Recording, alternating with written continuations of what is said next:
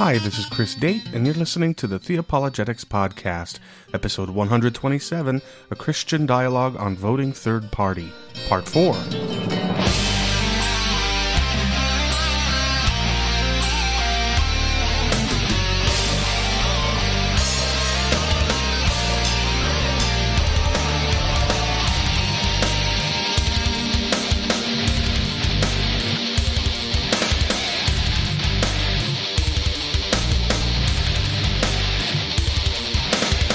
Well, welcome again to another episode of the Theapologetics Podcast. This is the fourth and final installment of a series of podcast episodes that I've been doing with two friends of mine, which I am billing as a Christian conversation about third-party voting alternatives in this election cycle, which is such a dismal experience for many people on both sides of the political divide. In the first part of the series, my friends and I discussed this dilemma that many, particularly Christian Republicans, are facing this year with finding themselves unable to vote for Donald Trump or for Hillary Clinton, why it is that we are facing that dilemma, some of the things that are preventing us from feeling comfortable voting for either of those alternatives. In part two, we discussed one of the third-party alternatives, which is the Libertarian Party, and we discussed some of the issues in both the platform and its nominee, Gary Johnson, that both might attract disaffected Christian Republicans, and some that might discourage Christian disaffected Republicans from voting for Gary Johnson this presidential election. In part three, last episode of the series, we discussed another third-party alternative to the two main parties, this time the Constitution Party. And once again, we discussed, both in terms of the Constitution Party's platform as well as its nominee, that of Darrell Castle, some of the things that might attract disaffected Christian Republicans as well as discourage disaffected Christian Republicans for voting for Darrell Castle and the Constitution Party. And in this final installment, we'll be discussing more generically various third-party considerations. Is it only Republicans that might consider alternatives this election cycle, or might Democrats as well? Is a third party even viable? Is a vote for a third party a wasted vote? Is it essentially vote for, one of the two-party candidates, whichever one wins? We'll discuss these and other questions in this final installment. With all of that introduction out of the way, let me go ahead and welcome my guests. We'll begin with my friend Chris Ray, who in this series has been sort of advocating tentatively for the Constitution Party. Chris, thank you so much for being here today. Good morning, Chris. It's good to be here.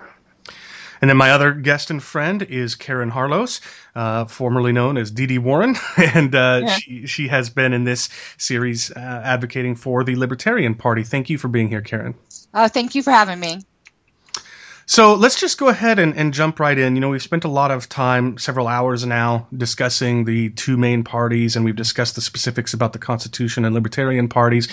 Let's dive in and just start talking about generic third-party voting considerations. And I want to kick things off with this question. Are Christians who've historically voted Democrat likely to consider alternatives? And the reason I say that is because although the three of us may have historically been inclined to vote Republican as Christians, there are many Christians who would say they are much more comfortable voting Democrat and have done so historically. The three of us and many other disaffected Christian Republicans are considering third-party alternatives. But if Christian Democrats aren't likewise considering third-party alternatives, then I could understand a Christian disaffected Republican being concerned that voting for a third-party alternative is just going to split the conservative Christian vote, leaving Democrats with a much more unified number of votes. Now, I have a coworker, for example, who is socially liberal and has therefore historically voted Democrat, but because of some of the issues with Hillary Clinton and because he's economically conservative, he does find himself open to voting for some non-Republican and non-Democrat alternative third party. But the question I have is that story unique? Do you guys think that there are Christian or non-Christian Democrats that might actually consider voting for a third party the way that many former Republicans are? Would you like me to go first? Sure, Karen. Yeah, you kick things off. Yes, absolutely, because if you look just statistically, the fact is what you've just described as a libertarian, by the way. But I mean, that's the classic definition of a libertarian. But historically, the Libertarian Party polls pretty equally from both sides. Slightly more from the right, but it's a statistically insignificant. For instance, in 2012, I have some statistics for you. It's too early for me to have all these S's with my lisp. But in 2012, 22% of libertarians had previously voted Republican. 27% had previously voted Democrat. So that is interesting. But here's the more interesting statistics, which a lot of people forget about third parties. They tend to attract disaffected voters. So in those numbers there, because you notice that doesn't add up necessarily to 100%, 41% didn't vote at all. So we draw from pools of people that wouldn't have voted for either, and when we do draw from the two old parties, it's pretty equally from both sides, at least as far as libertarians go. You look at Green Party, I think that would be a little different. Chris, do you hear many? I mean, look, I hear many former Republicans considering third-party alternatives. I don't know that I've heard any former Democrats doing so. Have you? Well, the circles that I tend to travel in are mostly conservative circles, so I'm going to hear a lot more about the disaffected Republicans than I am the disaffected Democrats. But I have done a little bit of research on this and read a few articles about the fact that roughly 1/3, according to some estimates, of registered Democrats are not on board, or I'm sorry, 1/3 of Bernie Sanders supporters are not on board with supporting Hillary Clinton. And we saw a lot of this in the antics that they had at the DNC convention and in protests that they've done afterwards.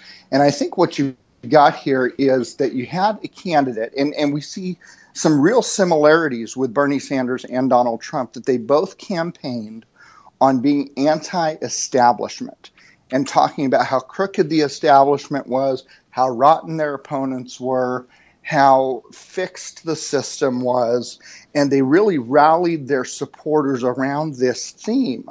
So just as Donald Trump supporters, many of them most likely would have not supported an alternative GOP candidate, many Bernie Sanders supporters believed what I believe is true, which was his picture of Hillary Clinton as being crooked, as being part of a broken system, et cetera, et cetera. And I think that the evidence shows, if you're looking at, the blogosphere and Politico and things like that, that a good number of those are still never Hillary, never Hillary, never Hillary.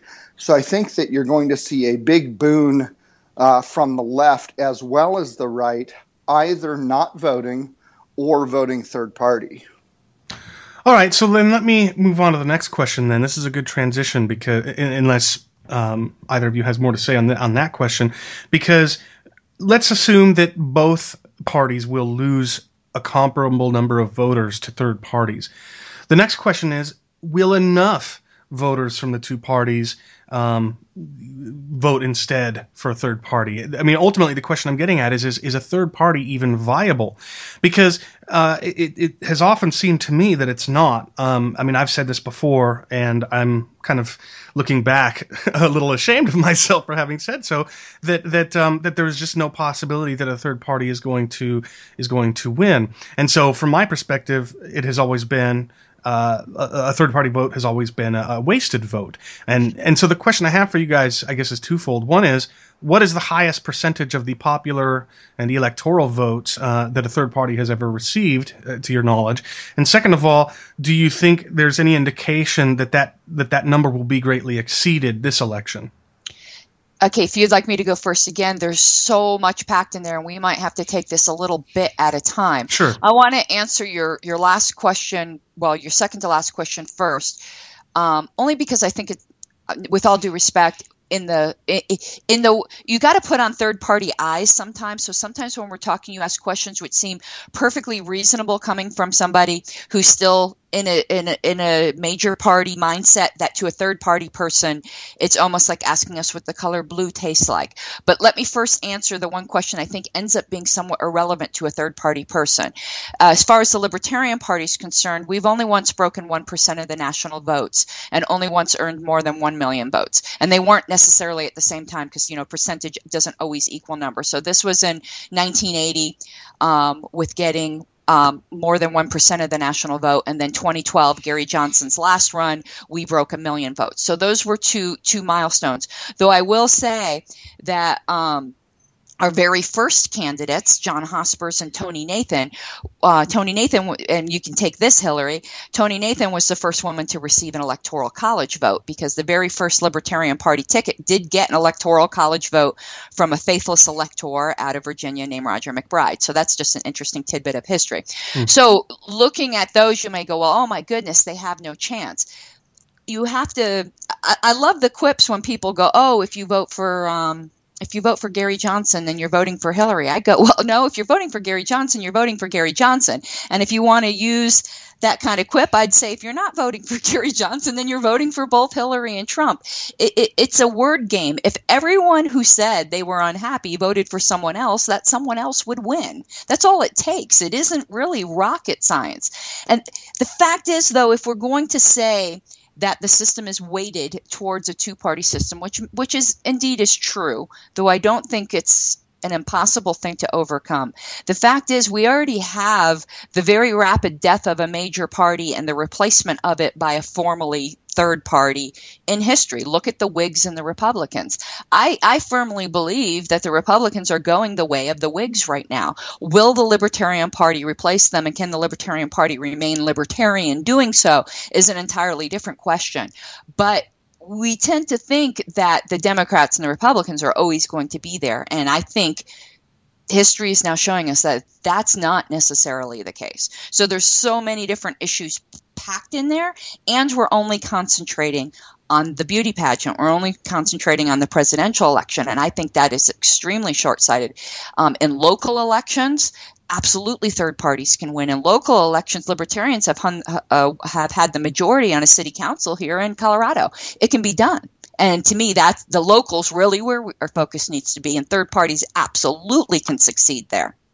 Well, I understand. I mean, that makes sense. Although in my own defense, we began this series discussing specifically the presidential election with Donald Trump and Hillary Clinton being the two-party candidates. If we were to discuss at the local level, I'd have a whole lot more research to do because I know very little if anything about it. But no, I hear what you're saying. But what about you, Chris? Is a third party vote a wasted vote this election cycle, or do you think? Well, I guess this is a separate question, but are there indications that a third party that third parties will receive a much greater percentage of votes than maybe they have in the past? Well, within your two rounds of questioning here, you've asked about 6 questions, so I'm going to address some of them and maybe out of order and maybe not to your satisfaction. So we'll see here. Viewing things from the right, from the former GOP standpoint and conservative standpoint, one of the things that I really see and that really concerns me but does not surprise me is that the disaffected GOP vote is highly, highly divided. You have people who are going to vote Constitution Party and who are rabid Castle supporters. You have people who are jumping on the McMillan bandwagon and saying, oh my goodness, here's our dark horse candidate. You have people who are supporting Tom Hoefling in the New Americas Party or the Americas Party. You have people who are supporting Gary Johnson, like Glenn Beck even came out and said, I'm probably going to vote for Gary Johnson. And what we've got there is we've got a conservative electorate who are going in 1,000 different directions. And this is one of the reasons, here's a shameless plug, I know, but this is one of the reasons that we've set up the National Conservative Council is in a hope to attract... I'm sorry. Karen, Yes. you watch the keyboard? Okay, thanks. Go ahead, Chris, sorry. One of the reasons that we've set up the National Conservative Council is in a hope to attract enough of these disaffected conservatives to try and unify them around the cause of conservative principles and things that we stand for, and hopefully help to encourage them to move in one direction. Now, we're not specifying what that direction is, so to speak, but hopefully to have some unification, because there is strength in numbers. And the splitting of that vote, the splitting of the disaffected vote, which I think you're going to see more of on the right than on the left, is going to impact its effectiveness. The next thing is whether or not a third party can viably take this election, and whether or not it's a wasted vote. That touches on a whole host of issues. I think that it's possible, if enough people were unified, if there was some unifying voice out there, which unfortunately a lot of Christian leadership could have been, but they decided to jump on the Trump bandwagon. It's possible that that unified voice could get behind somebody like Gary Johnson or like Darrell Castle, or Jill Stein, or whoever it is, and I don't think those are all equally good choices, to get it to the point where at the very least the election could be thrown into the House. Now, for a lot of third-party people, they're not going to be wild about that idea anyway, because there's no way the House is going to pick a third-party person for that spot. But Ooh, that's I a possibility. I disagree. Do you? Okay. So we can touch on that. But I want to say one more thing before we do, if that's all right. Sure. Is that people talk a lot about a wasted vote. And this is something that really gets me fired up because of the way that I view civic duty and civic responsibility and my vote. And this was instilled in me from very young. This is not a Johnny-come-lately revelation as I've left the GOP. My vote is my sacred property as a citizen. It is me casting my honor and my voice behind a candidate. So wherever I choose to cast that, it's not wasted if I'm voting my conscience. I believe that if I am voting for political expediency, from a political standpoint, maybe people would say it's not wasted, but from a moral standpoint, I would say it is utterly wasted. If I voted for Donald Trump, for example, simply so that he would beat Hillary Clinton, even though I believe he's a despicable excuse for a candidate, I believe that would be wasting my vote. That's interesting. So, Karen, I'm not surprised to hear you disagree with Chris's suspicion that the House would never give would never choose a third party if the vote goes to the House. I'm not surprised to hear that because I've seen libertarian articles about Gary Johnson saying that could in fact happen. Before you explain why you disagree with Chris, though, can you help listeners that are somewhat clueless as I am, can you help them understand what it would mean, what it would take for the vote to go to the House, why that would happen, and on what basis, what happens if the vote goes to the House? Okay, and yeah, I absolutely will, and also caveat emptor here. Because I was never really involved in politics in the rest of my life, a lot of this is new to me too. It's been like drinking from a fire hose because, again, a lot of my interest is more local. So learning the federal stuff has been fascinating. But from what I understand, the way it would work is if neither Hillary nor Trump get a majority of the Electoral College, which would mean there is a third person or a fourth person in there that has skewed the numbers, then the House of Representatives would vote on who the presidential candidate would be, and then would choose between the top two, which makes it even more interesting, of the vice presidential candidates. So this is actually the Libertarian Party strategy right now. I'm not revealing any secret information. They've been quite open about it. Is that we believe, and I'm deluded enough to agree with them. They believe that we could win one or two states, and that if we could win one or two states, some of the battleground states have been talked about have been New Mexico, Gary Johnson's, where he was formerly governor, Utah, where Gary Johnson is doing fantastic, Colorado, my state. There's a certain group of 8 states that if we win some of those states, we could keep Hillary or Trump from getting the 270 that they need in electoral college votes and it would go to the House. And then people say, well, the House is dominated by Republicans. Doesn't this just give it to Trump? No, because Republicans aren't necessarily too happy with Trump, and Trump scares the crap out of some of the Democrats. So it is not at all outside the realm of possibilities that the Democrats, knowing that Hillary will not get it in either event, would move to Johnson, and some never Trumpers would move to Johnson, and Johnson could very well be considered by them the best option. To me, this is not at all far-fetched. In most elections, I would say you are crazy. Not in this one. Not with probably two of the worst liked candidates since the ancient Roman Empire. I think we actually have a shot at this. It may be one of those Dumb and Dumbers, are you saying I have a chance? But I actually do think we have a chance at this. Now, though, that would mean that the Libertarian Party vice presidential candidate would not be it. If I'm understanding this properly, and I accept correction from any listener or from you guys, it would mean then, though, that the choice would be between the Democratic vice presidential candidate and the Republican vice presidential candidate. That's a whole other can of worms. But as far as Gary Johnson getting in there, we in fact do have a chance. So, Chris, why is it, do you think that, and maybe your mind has already changed, I don't know, but just from what Karen just described, but why do you think that it's not likely that the House, in the event that the vote goes to them, would choose Gary Johnson over either Trump or Clinton? I think that Karen makes a very strong argument there, and I think that she may well have, well, I know she has a point.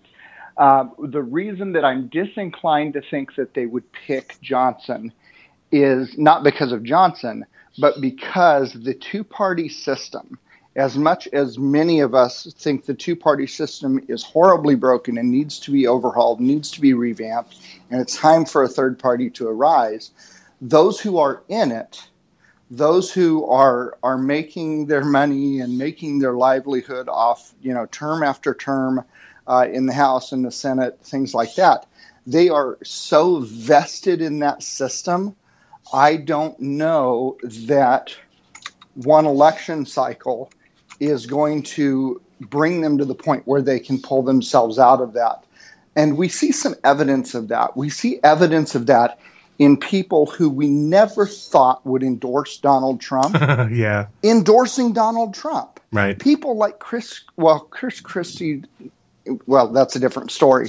But people like Newt Gingrich, people like Rudy Giuliani, who from a old school Republican mentality were stalwart, conservative, principled people, throwing it all away and supporting, the Republican frontrunner.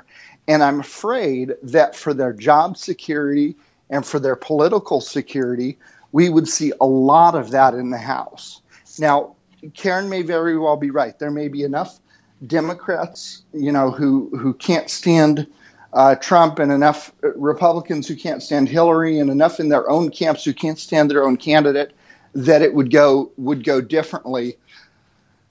And call me cynical, and I've never been cynical. I've always been an optimist, but this election's changing things.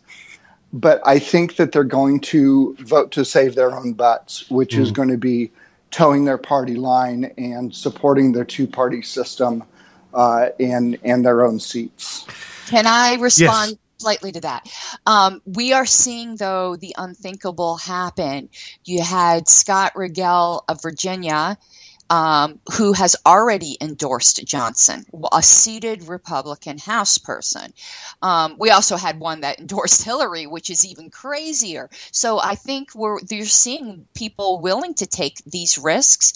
I rightly think that a lot of Republicans think that if Trump wins, it will be the death of the Republican Party, which would not make me sad in the slightest if I take off my partisan hat and just looking at this as an objective political observer, wannabe strategist. I do believe the only way the Republican Party can survive is if Trump doesn't win. I could be wrong on that. But if I were a Republican, I would be thinking that way. I don't think what I'm thinking. I completely agree. Right. So they might think that way. And I think actually nearly all of the Democrats would put their weight behind Johnson to defeat Trump because they know in the House Hillary can't win. So they're not betraying their candidate candidate. All of the Democrats there have nothing to lose. So I think we have when I say we, the Libertarian Party would have the Democrat vote. It's just a matter of getting some of the Republicans, and we're getting them now. Now, this is a rumor. I don't have any substantiation of this rumor, but allegedly later this month, Romney, McCain, and Bush, Jeb, are supposed to get set to endorse Gary Johnson.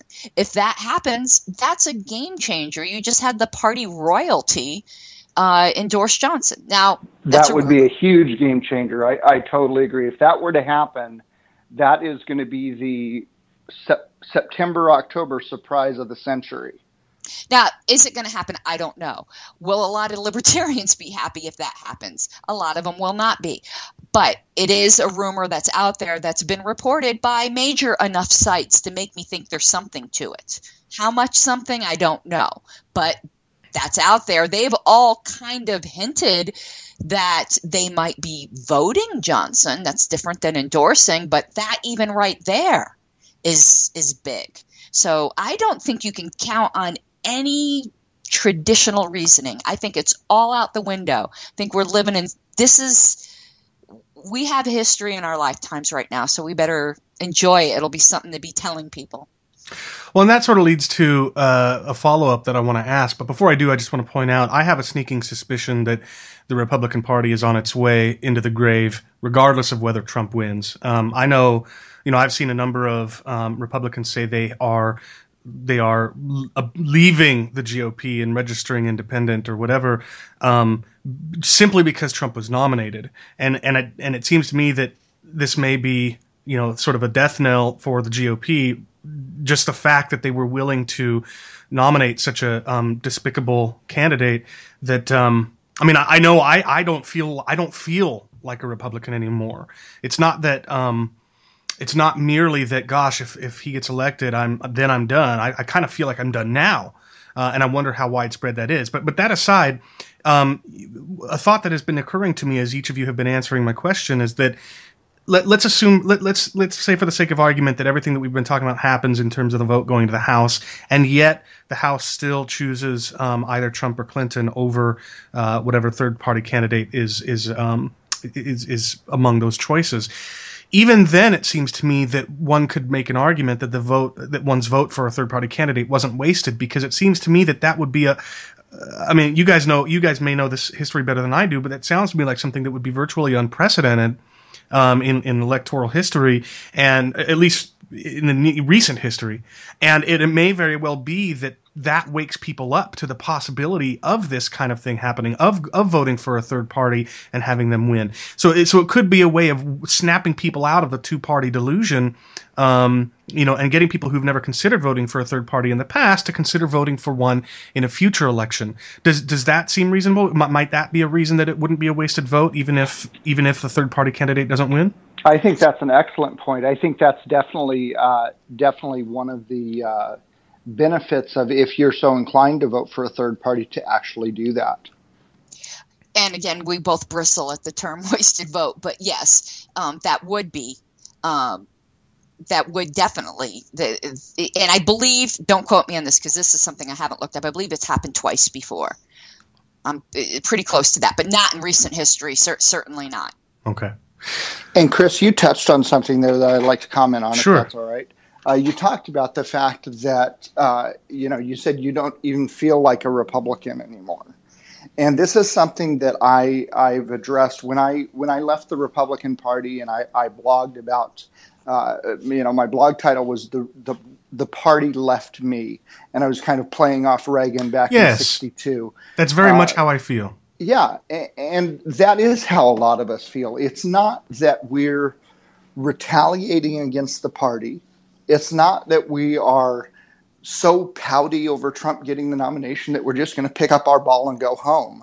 For many of us, it's that this party, which for years and decades, many of us felt represented our convictions and our beliefs, over the course of the last several years, with their failure to defund Planned Parenthood, with their failure to adequately stand up to Obama, even when they had a majority in the House and could have done it, with repeated failures to actually act on these principles, and then the capstone being this travesty of a primary season that we have had, many of us feel, that the Republican Party truly has changed to such an extent that they're no longer something that we can identify with a clear conscience. Yeah.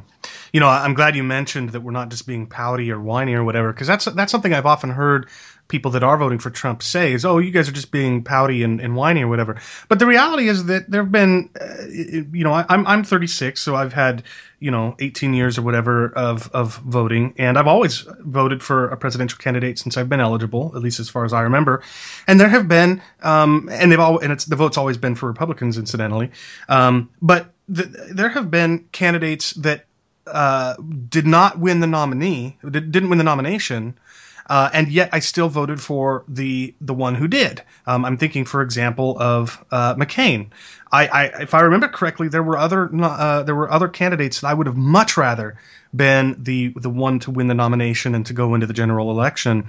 But I was okay voting for Kaine because I felt as though he still generally basically represented the kinds of principles that as a Republican I upheld. But this is different. This is entirely different. This is not merely me complaining and moaning that the candidate I wanted to win the nomination didn't. This is a case where the one who did is a travesty. So I'm glad that you mentioned that. And if I think back through the elections, I can think about having those exact thoughts in the last 3 elections with Romney, with McCain, and with Dole. None of them were fantastic candidates.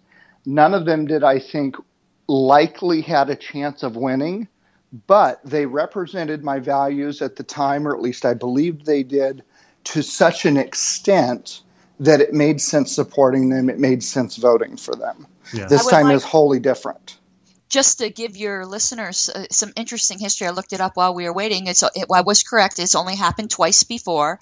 And long times ago in 1800, Thomas Jefferson was elected by the House. In 1824, John Quincy Adams was elected by the House. Nice. Well, so let me move on to a question that you guys have already touched on, but I want to give you a chance to say a little bit more, and which I suspect will bristle you as much, if not more, than the question about a third-party vote being a wasted vote. Basically, the question is this, and let me get through the whole thing before you guys start yelling and screaming.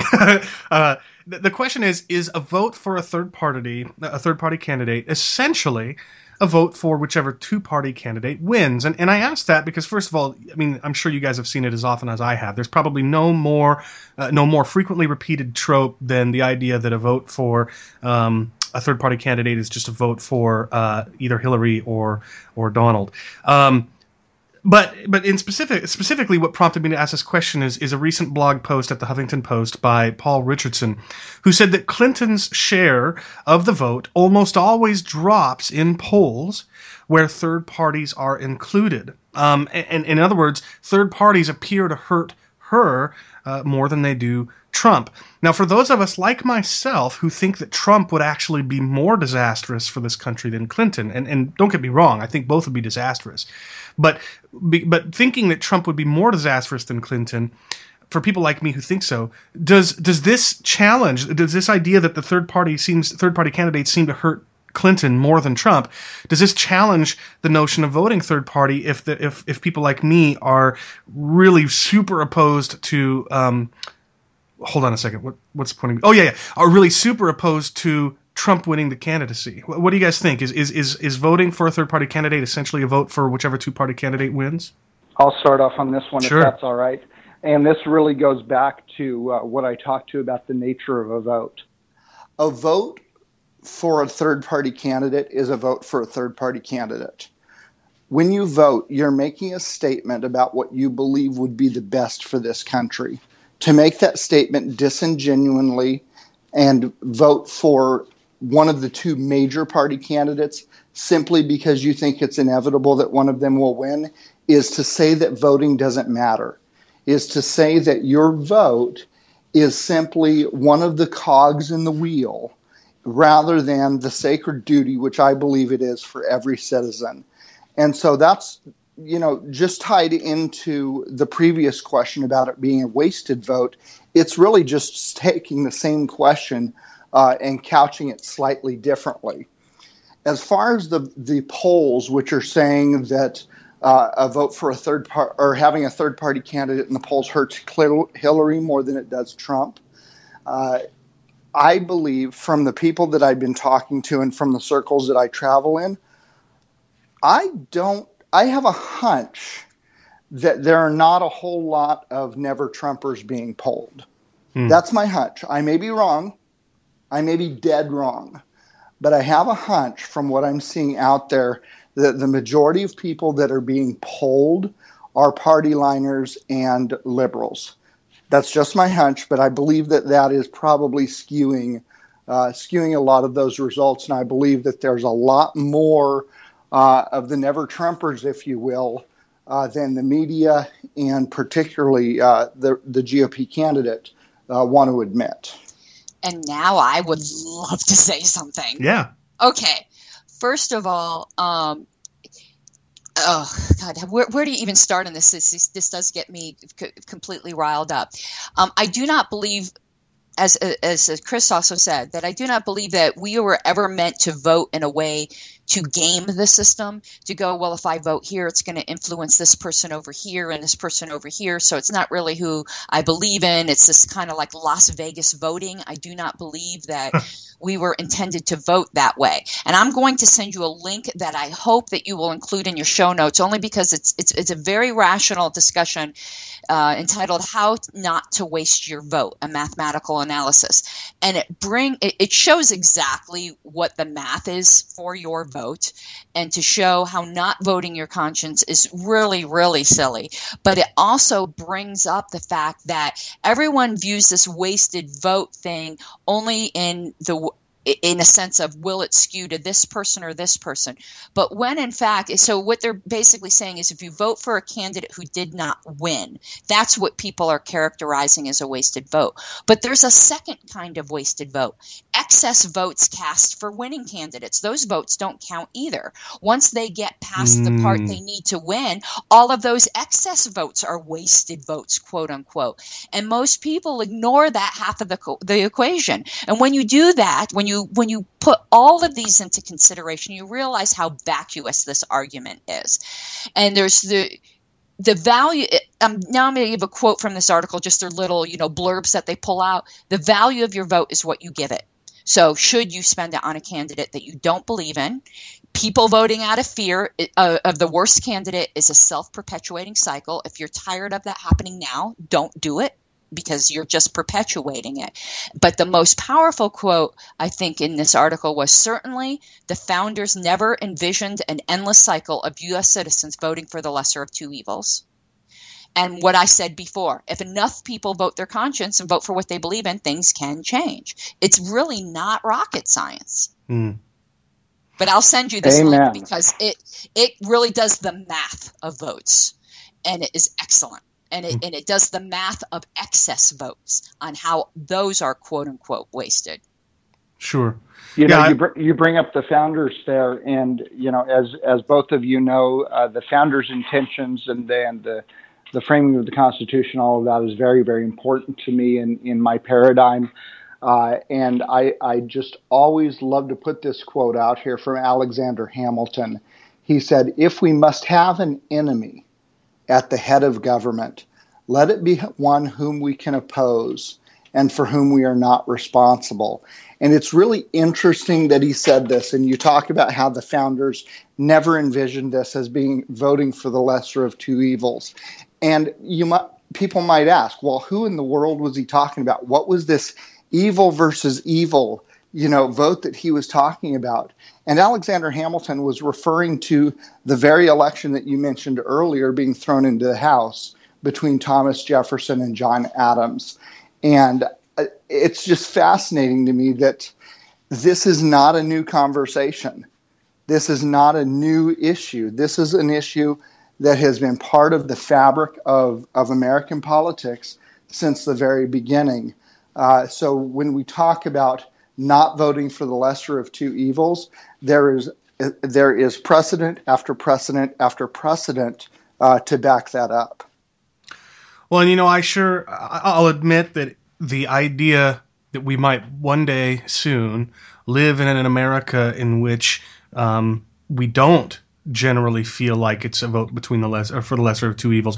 The idea that we might achieve that one day is pretty exciting to me, and I suspect I'm not alone in feeling pretty discouraged every election cycle when that's the kind of vote that it turns out to be. So maybe this is the year to change things. I want to shift gears a little bit and talk about registration as opposed to just voting, because I think in Washington here, one does need to, at least this began recently, like in last election cycle or the one before, one does have to vote in the primary for positions all in the same party. But you don't register for that party beforehand. You get a ballot that has that has a Democrat side and a Republican side and an independent middle, and you have to vote. You just have to fill in bubbles in one column. And then in the general election, of course, it's wide open. But I don't think that this is a state where one registers, as far as I'm aware, at least not with the government, for what party one is in. But I gather from statements that you've made, Chris, about leaving the Republican Party and encouraging this countrywide exodus from the GOP, and I gather from other people that have said they're registering independent, that is an option for many to officially register with a particular party. And the question I have is one that I'm not really sure what you were getting at, Karen, when you suggested that we talk about this. So I'll pose this question to you and let you elaborate and help us understand maybe what you were getting at with this question and how you would answer it. The question is registering independent a desirable option for most people? So can you tell us a little bit about that? Yeah, and because I always forget that there are states in which there are not partisan registrations, and you are correct. In Washington, there is not. Washington's actually part of my region. If you were a libertarian, I would be your regional representative. But Washington does not have partisan registrations. And at Washington, just for your own edification and just for people in general to hear how weird some election laws are, and some people in Washington might be offended that I said this was weird. I'm not in favor of the system there. You guys have something called top two. So you not only do not have partisan registrations, only the top two from the primaries proceed on to the general election, and I think that is something that is also highly skewed in favor of silencing third-party voices. Some members of the Libertarian Party of Washington have been successful with top two. Say that they might disagree with me, so please do not take my comments as representative of the state party. But 31 states you can register at least as Libertarian. I'm not sure if you can register as Constitution or Green in those states, but that gives you a general idea of how many states in which there is at least Libertarian partisan registration. Colorado is one of them, and the state I came from, Florida, is one of them. I didn't even know there were ones you can't. So it's funny how you assume where you live is how everywhere is. So in those states where you can choose your party, a lot of people have become dissatisfied with the Republicans and Democrats and goes, well, I'm just going to register independent. And I would say, well, I love it when people leave the Republicans or Democrats. For the message they're trying to send, it's actually a terrible message because it's an ambiguous message. To use a biblical reference, what's it like the trumpeter giving an unclear call? It's unclear because, for instance, in Colorado, you can register as we actually have the Nutrition Party, but that's another story. In Colorado, you can register as Libertarian. You could register as Green. So if you register as independent, what message are you sending? The only message you're sending is one of general dissatisfaction. But for all the government knows, or all the two parties know, you could think we need more socialism. You could want more statism. You could want you could want Mao. So registering independent just says I'm unhappy, but doesn't say how you're unhappy. So if you are looking for more freedom, then you have much more bang to your re-registration as something else if you register Libertarian. Or if you want more socialism, you are giving much more bang for your re-registration by registering Green. Even if you don't agree necessarily with those two parties, everyone knows the general direction they advocate. So I would say registering independent, if you want to send a clear message, is a bad idea. As opposed to registering for a specific third party. Right. That most closely aligns with what you want. Gotcha. Chris, any thoughts on this? I agree that if you are viewing your registration, which not everybody does, but if you're viewing your registration as making a statement to the establishment, registering independent is this kind of amorphous, stand for nothing, stand for anything, who knows where you stand statement. Personally, I thought about registering independent. And the reason I thought about registering independent is because no party perfectly describes who I am. I've got issues with the platforms of every party I've looked into, leading up to and after I left the GOP. So I thought about registering independent, and a very good friend of mine who's a radio show host here locally, is an independent, and we've talked about this a lot.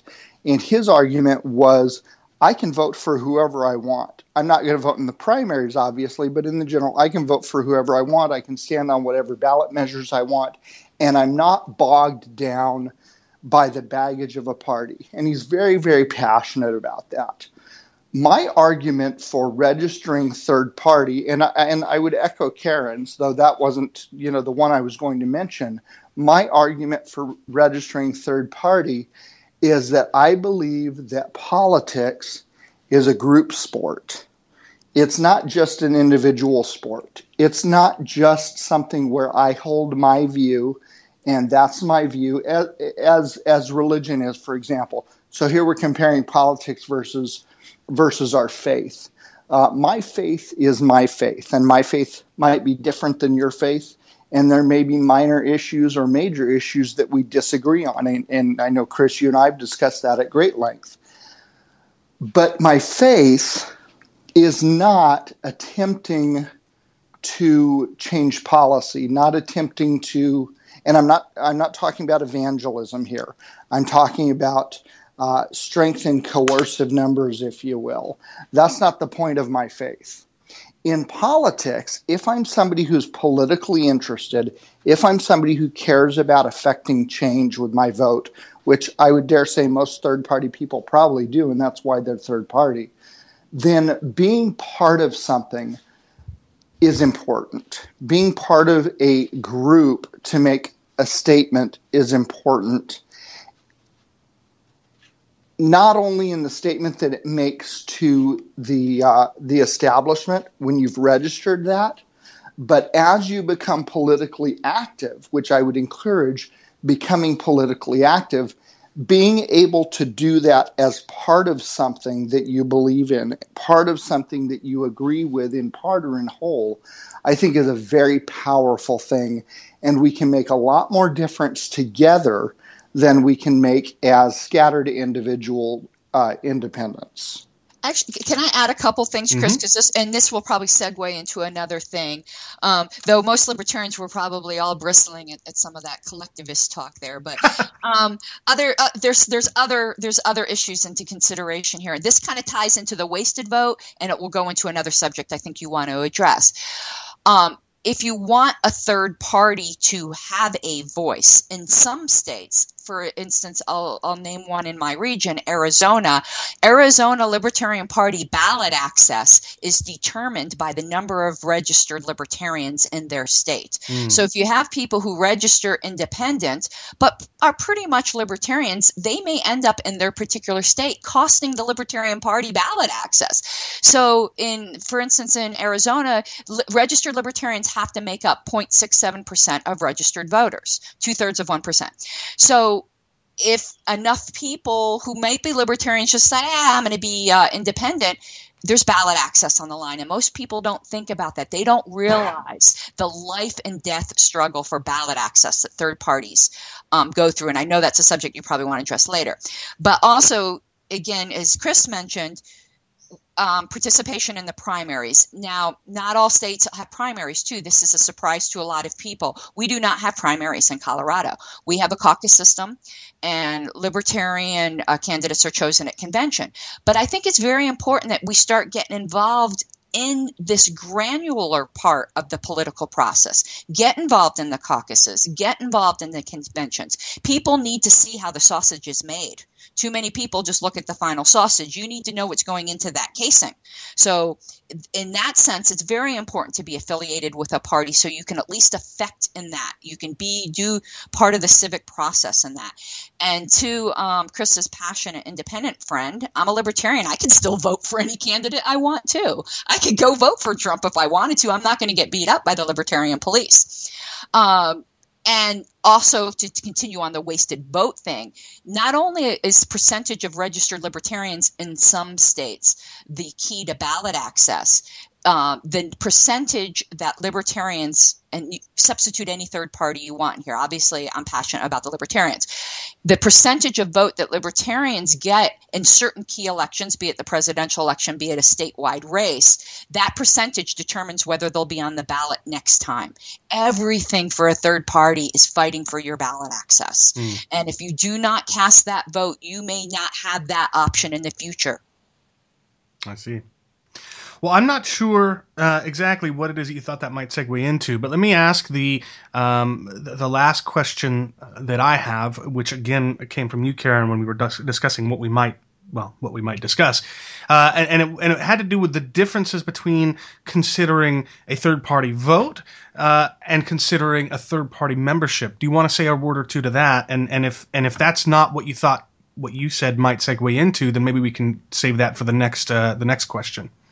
Well, what I thought it might segue into is talking before you had brought up maybe in one of our personal conversations when we were talking about the Constitution Party, Libertarian Green Party. Do they even have enough ballot access to win?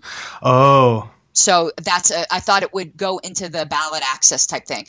But as far as the question on registration, what was the question? Well, the topic that you had suggested that we could discuss in this entire conversation that we thought was going to last one episode and turn into 4 was what some of the differences might be between considering a third party vote versus considering a third party membership.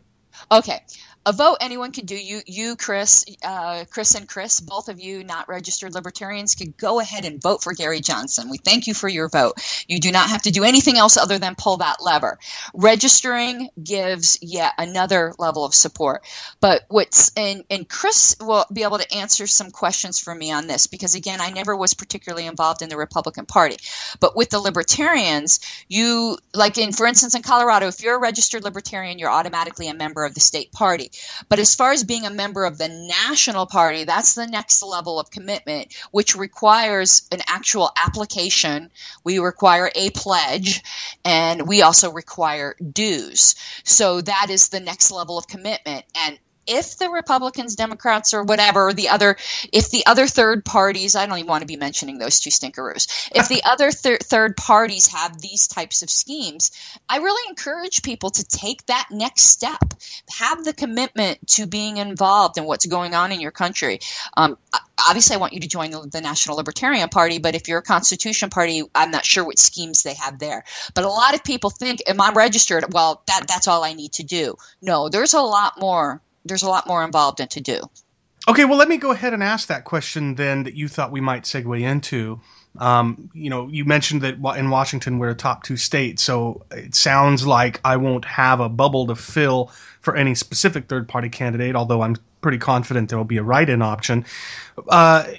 Given that there are going to be some states, I don't know if many is the right word, but at least some states where a third-party candidate isn't specifically listed on the ballot, and one would have to write in a candidate. I guess the question is twofold. First of all, how can those of us who want to see some third-party candidate defeat Trump and Clinton, how can we help our individual states to get third-party candidates listed on the ballot?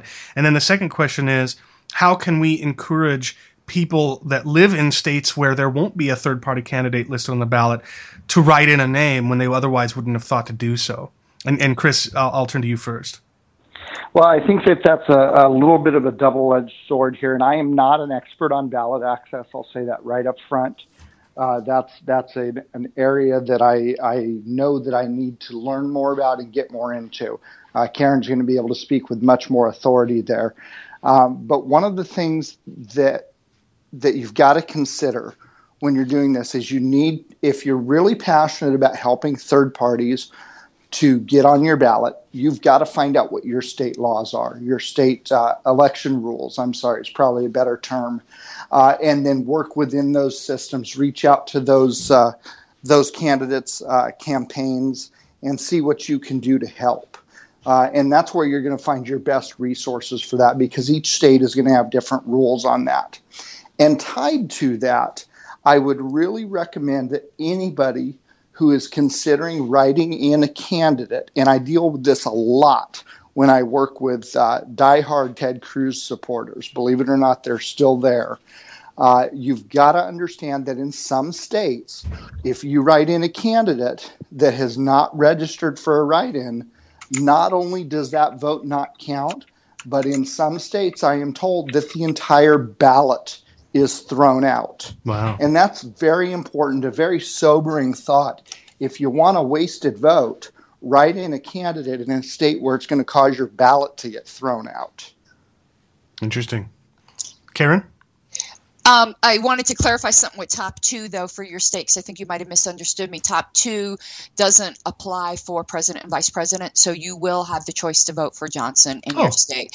It also doesn't apply to nonpartisan offices. It also doesn't provide to precinct committee officers. Just there is some categories. So that was a general comment. Again, my focus is more the local, so that's where my mind went, but it does not apply to president. So you can still vote for Gary Johnson. Thank you for doing so. I didn't say I was going to vote for Johnson. I'm giving you the hard sell. Wow. I'm good, aren't I? But anyway, with ballot access. So right now, the Libertarian Party is on track to be on all 50 state ballots. It's the only third party that is on track, though Ohio right now is pulling some really, really dirty tricks. There are a lot of dirty tricks that get pulled in this, and it's an eye-opening experience once you start delving into ballot access. And Chris was completely right that in order to help third parties in your state, you need to know the election laws in your state. They're all different. Colorado, we are fortunate. We have the easiest ballot access laws in the country. But some states are truly, truly oppressive. And you need to know yours and find out which groups are then petitioning or doing what they can to get third parties on the ballot, or perhaps to change your ballot access laws. And each state is so different. I would recommend, if anyone is interested in this topic, there's a fantastic site called Ballot Access News, and you will learn more about ballot access than you ever thought you wanted to know. But for right now, for people considering, well, can the candidate even win? The Libertarian Party candidate will be the only one, again, on at least 49. We're hoping 50 if Ohio stops their funny business. The Constitution Party is looking on track to be on about 30 states and be an official write-in in 3 states, and I think the Green Party's on track to be in 43 states. I think only the Green Party and the Libertarian Party, Chris, correct me if I'm wrong, are the only ones who will have enough ballot access to, in theory, be able to win enough electoral college votes in a straight electoral college thing. Of course, if Greens won a few and threw it to the House, all bets are off. But if you're just going on how elections normally go, only the Libertarian Party and the Green Party have enough. Write-ins are interesting. I keep forgetting who wants to be called Christopher. Chris Ray was absolutely right that in some states that will invalidate your whole ballot, but it's still your ballot. And if that's what you wish to do, I would encourage you to do that. It's for the same reasons on the wasted vote thing. It's your ballot. Do with it what you want. I used to throw away my ballot right the minute I got it. That was my right to do it. I did what I want with my ballot. Most people are surprised to learn we think of this mythic American tradition of write-in. I'm going to write in Donald Duck, or I'm going to write in none of the above, which is an interesting aside at the end. I'll tell you something about that. But the fact is, some states you have to actually apply and get approved to be a write-in candidate, which to me is just mind-blowing. But that is, in fact, the procedure in some states. So each state is different. Learn your laws. All right. Well, what's the interesting aside you had? The interesting aside is the libertarian love affair with NOTA, none of the above. And every libertarian election for when we choose our candidates, either for internal party office or to receive our nominations, none of the above is always an option in every single libertarian election. So when I was running for something, I was always the biggest worry that I was going to be noted, that NOTA would beat me in the election, which would be pretty embarrassing. But we also would push for that to be on every public ballot, that none of the above should always be an option. That's a peculiar libertarian peccadillo. Well, I've really enjoyed and appreciated our time together over these past 4 episodes, and I think that it'll be extremely informative and helpful for our listeners. I know that it has been for me. I want to give you guys both a chance to offer a parting message of sorts, something to give our listeners to be thinking about after this final 4th part of the series is finished playing in their Windows phones. That's a shout out to Karen, or their iPods or what have you. By the way, as a side note, Karen, you may be interested to know that I no longer use a Windows phone. I use an Android, but I do refuse to use iPhones. They're pieces of garbage. Anyway. Anyway, I want to give you guys a chance to share a parting message for our listeners, to give them something to be thinking about. Chris, let me turn to you first. What would you like to say to our listeners as we wrap things up?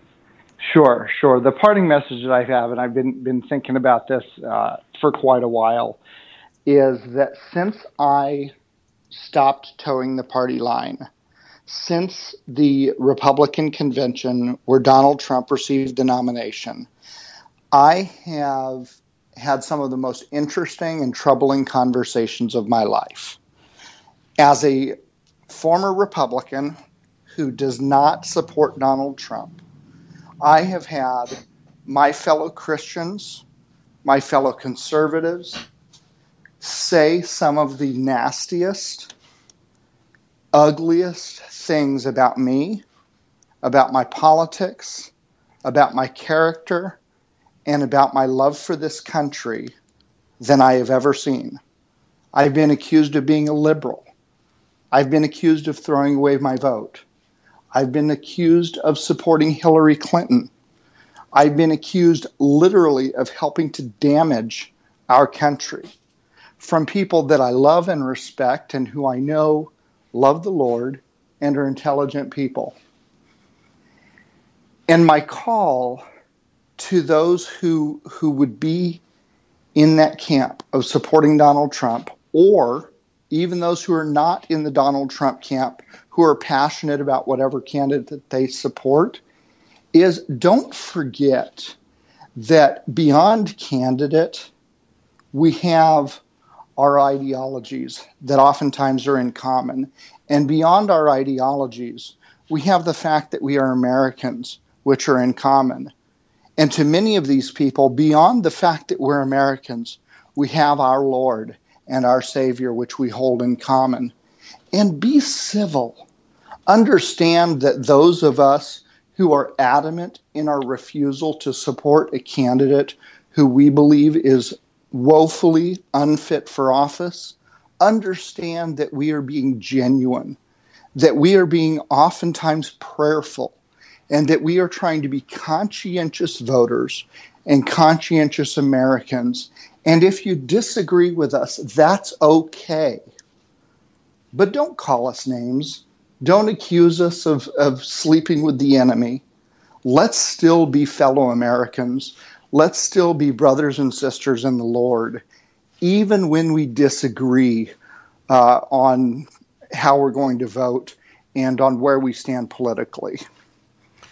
You know, I really appreciate that appeal. I'll turn to you in a moment, Karen, but I just want to piggyback on that very briefly because it has been really painful for me experiencing just what you're describing. I don't want to be specific in case the people that I am about to refer to are listening, but I have had at least 3 different people whom I care about that have spoken really painfully about me. One is literally a blood ancestor, a very close one. I don't want to be specific, but he or she, I guess I should say, literally called me stupid and unintelligent for wanting to vote for somebody other than Trump. I have had a relative by marriage indicate that I should probably just die so as to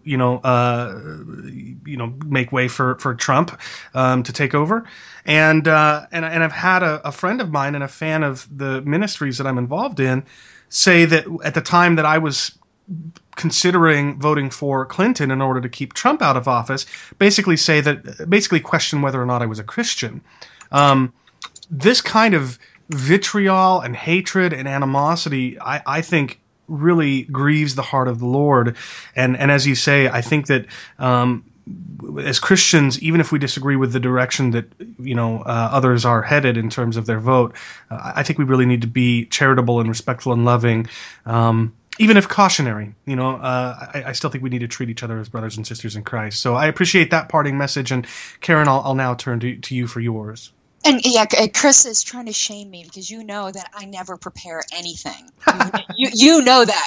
The other Chris knows that. Chris Date knows that I never prepare anything. So first, I'll start off with a bit of humor and then get serious. So the bit of humor is that contrary to popular opinion, libertarians do not consider the term libtard to be a term of endearment. So I would ask everyone to stop using it. Now, the more serious part is, I really, really, really encourage people, whether or not you like the state, which I do not, whether or not you like politics, which I do not, as we've alluded to several times before, I'm actually an anarchist.